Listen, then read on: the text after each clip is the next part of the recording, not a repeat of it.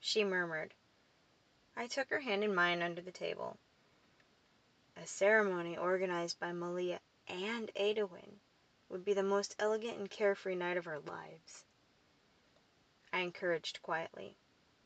Her memories from last night had shown me exactly why she was so adverse to the idea of a wedding. Cyprian hadn't just whisked her away for an elopement. He'd organized a small ceremony to make the effect of his love potion even stronger and keep her from backing out. She didn't want to relive the memory during her wedding. "I'll bring the booze," Carlin offered. "I'm curious to see how this one here reacts to my cider. I've had Leprechaun's Ale. Burke surprised me again. A fellow in the Emerald Isles offered it to me during an ambassadorship visit a few weeks ago. That stuff is wild. But nothing compared to this little weed called Capi." "You're not kidding," Alfred exclaimed excitedly. "You and I need to hang out, man." I need to head back to the manor to get some fresh clothes. Ada's voice filled my mind. Thanks for grabbing breakfast for me. Stop by when you're done with your brother. I will. I squeezed her hand and released it. She gave me a quick peck on the cheek and stood, leaving without saying a word, motioning for Evan to follow. Did I say something to offend her? Burke looked terrified. Huh? Oh, no. I worked on finishing my meal. She wants to freshen up. I wouldn't mind a shower either, to be honest. I've never really got a chance to wash the blood off from yesterday. Welcome to Chapter 24 of The King's Secret. I awoke from the heat of the sun as it shone through my window the next morning. Torkin had freed himself from the drawer and was currently curled up under my chin. The placement nestled him perfectly between Ada and I as we held each other. She was his now to protect as well. My stomach growled painfully, and I tried not to disturb either of them as I got up. Having eaten nothing yesterday and exerting so much energy, I was beyond hungry. After getting dressed, I set out a few crickets and a tarantula for Torkin and gently kissed Ada's temple. She stirred, but didn't wake. I watched them both sleep for a moment. My little family. I had no idea I would ever be capable of the love that I felt for them. The pull their souls had on me was stronger than anything I'd ever felt. I nearly forgot my desire to eat as I watched them, wanting to crawl back into the bed to be near them. And I would have, too, had my stomach not churned in its protest against its emptiness. As I walked through the school, many non-humans stopped me. Some wanted to know if Ada was my mate or if Torkin had bonded to me. Others simply wanted to show their respects, offering bows and small gifts typical of their species. I thanked these students and politely declined the gifts under the pretense that I had no way of carrying them at the moment. Truthfully, the offerings made me slightly uncomfortable. I found a truly baffling sight upon entering the dining hall. My friends sat at their typical table, eating and laughing as always, but to my surprise, Burke sat in my spot. I bit into a sweet Honeycrisp apple. He needs rest. And you don't? Alfred asked sarcastically. You both look like shit. He also needs to eat, Carlin laughed, setting his tray down on the now overcrowded table, grabbing a to-go box as well as a tray, piling both of them with fruits and veggies. You're in my seat. My voice sounded horrible, startling those at the table who hadn't seen me approach. Good Lord, Burke laughed. You even sound like death. Whoa, what's with the fruit? What's with you being here? I set my tray down and shoved him over on the bench. Adewin got a letter yesterday letting us know what happened. Burke wrapped a big meaty arm around me, hugging my sore body harshly. He sent me to check on you. Let go. I hadn't meant to sound like such a grouch, but it hurt. Burke dropped his arm and patted my back with force, increasing my annoyance. Sorry, little brother. So, where's your little friend? Better question, Esta asked.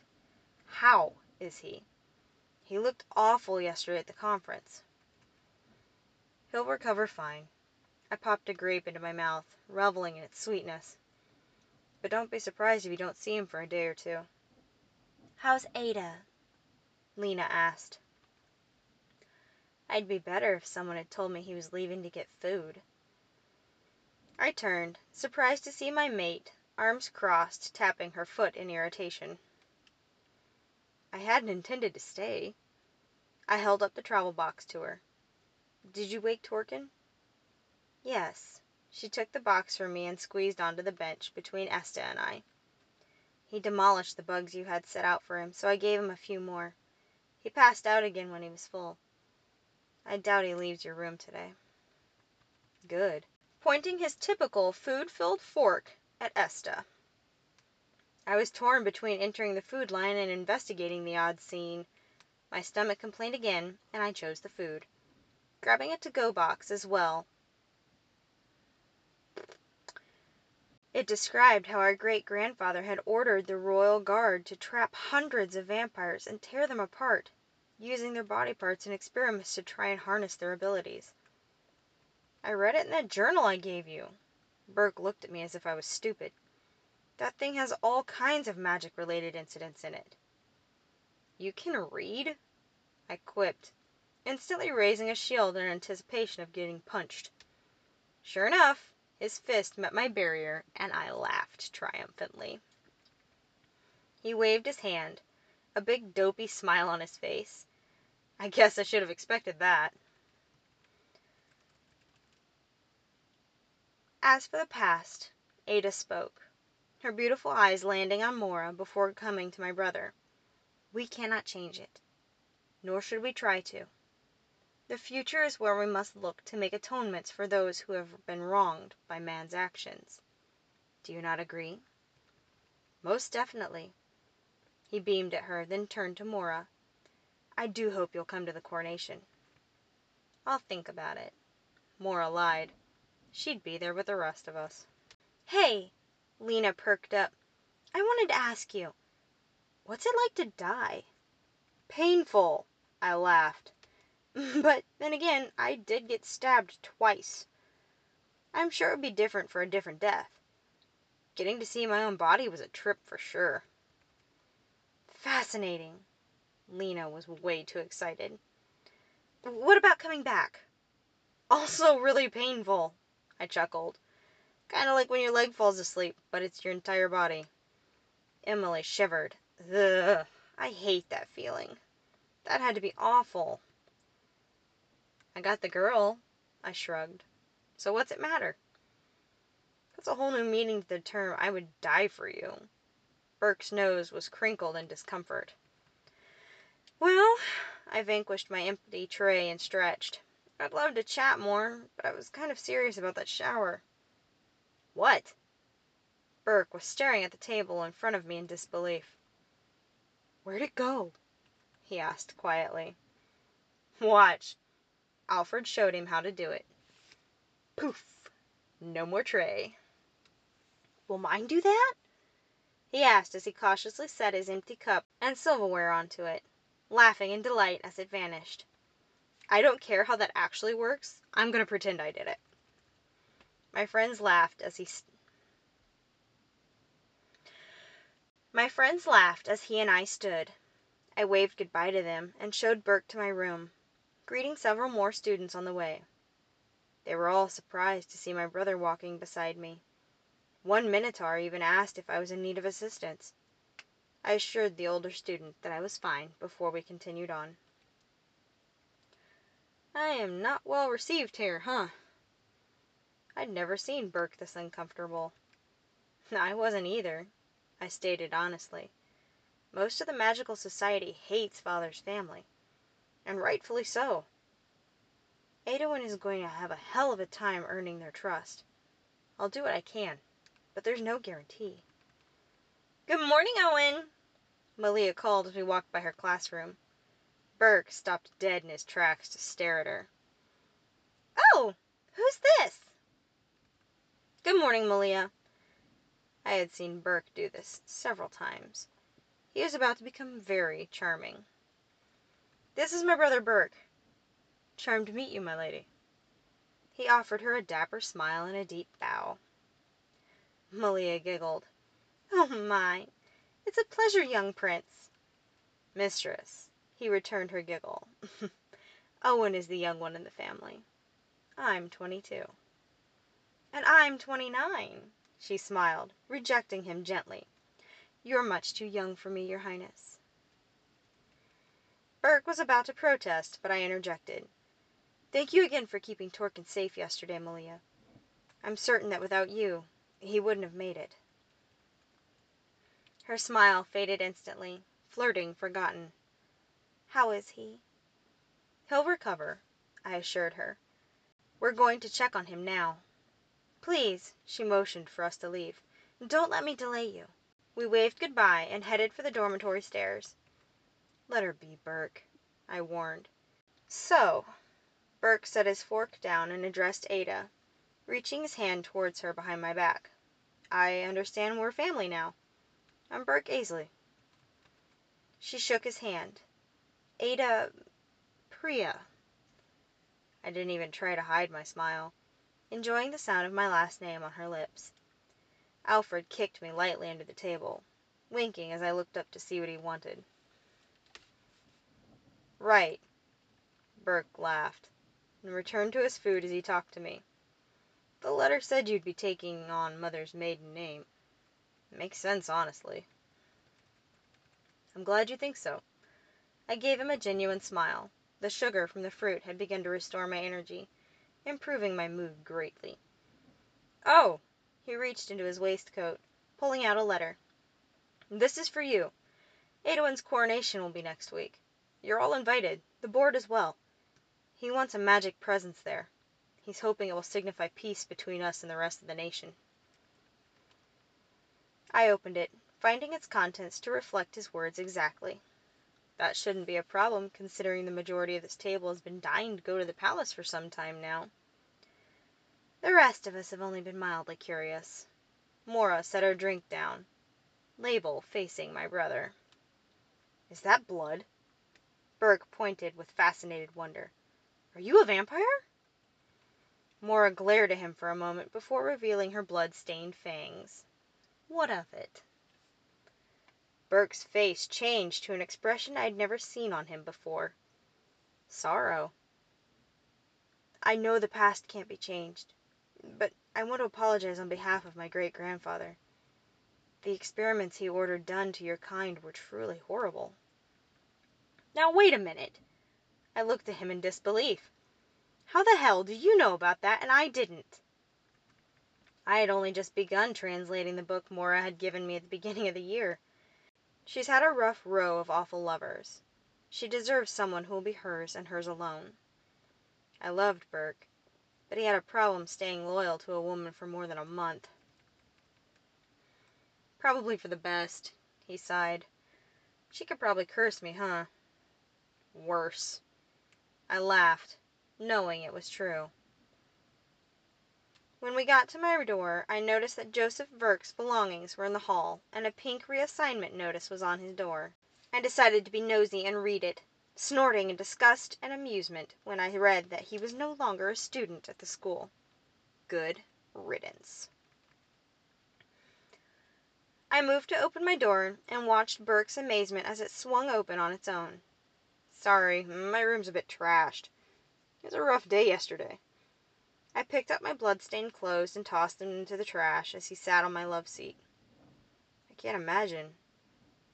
Burke looked serious for once in his life. "The last few months have been utter madness, Owen. For all of us. But you had to deal with magic and an identity crisis on top of all of it." "It's been a whirlwind for sure." I moved to make my bed, but decided to rip the sheets from it instead as they were stained with my blood as well. "I suppose Adoin is dealing with Father's funeral right now." "There is to be no funeral." I looked at Burke in shock. Adoin has spent the last few months writing an extensive account of Father's wrongdoings, paying careful attention to how he offended magical peoples. The report was submitted to the Royal Council yesterday morning. Last night, they voted to discredit Father's ability to make legal decisions rationally when people of magic were involved. They reversed every law, ordinance, and warrant he made. He shook his little head as he sifted through the dried goodies, settling on a large grasshopper. In relation to magic, he was also dishonored in the process, and by law, I cut him off. A dishonored king shall pass quietly into death with no recognition. Yes, he sighed. His body was scheduled to be cremated this morning. I found it oddly fitting that both he and Cyprian were burnt for their wrongdoings. I chuckled, and finished pulling the sheets from my bed, stuffing them into my hamper before getting fresh ones. As I passed my desk, the bottom drawer rustled. I peeked inside to find Torkin sleeping restlessly. He was talking in a strange language I wasn't familiar with, but I did catch Seve's name. Once he was fully healed, we'd have to go back to the island and retrieve her. I set the sheets on my mattress and grabbed some clean clothes, excusing myself to take a shower. When I finished, Torkin was digging around in the top drawer of my desk, hunting for more food, and Burke was snoring loudly from the love seat. He's very loud.